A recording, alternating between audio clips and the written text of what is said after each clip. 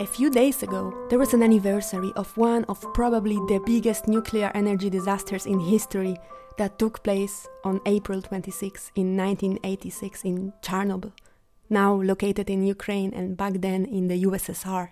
I remember that last year, exactly on 26th, completely by accident and unaware of the correlation, I started reading a book written by Belarusian writer and journalist Svetlana Alexievich.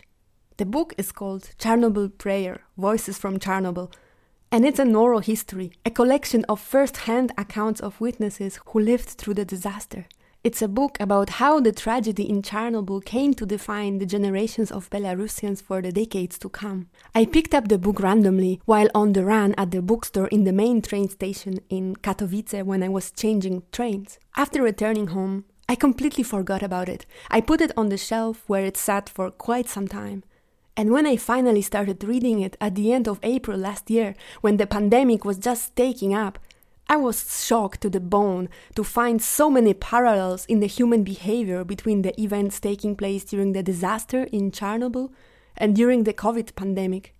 In both cases, the enemy was also invisible, so easy to reject and deny, and the outcomes and the scale of both events hard to predict or even assess. Similar was the experience of complete chaos and lack of clear idea of what to do next from the political leaders and people in charge, even though we cannot really compare both of the events on the same scale. And just by the way, this is the book that also the HBO series Chernobyl from 2019 is based on. Chernobyl Prayer is about the world and people of Chernobyl, and it's so incredibly powerful because it's a collection of stories and witness accounts that lived through the experience. It's not a sensational story about the greatest disaster, but a record of the daily lives of people it touched and their small personal disasters it caused. The book has been created for over 20 years, meaning that Alexievich started collecting the stories soon after it happened. And you can feel this time perspective in the stories he shares there.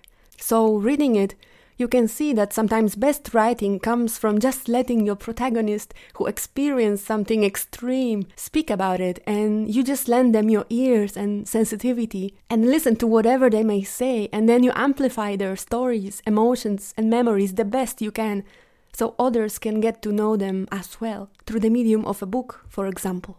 Because, as one of Alexievich's protagonists observes, the tragedy of Chernobyl hasn't very much entered the domain of culture yet, as much as the World War II or Stalin's camps did.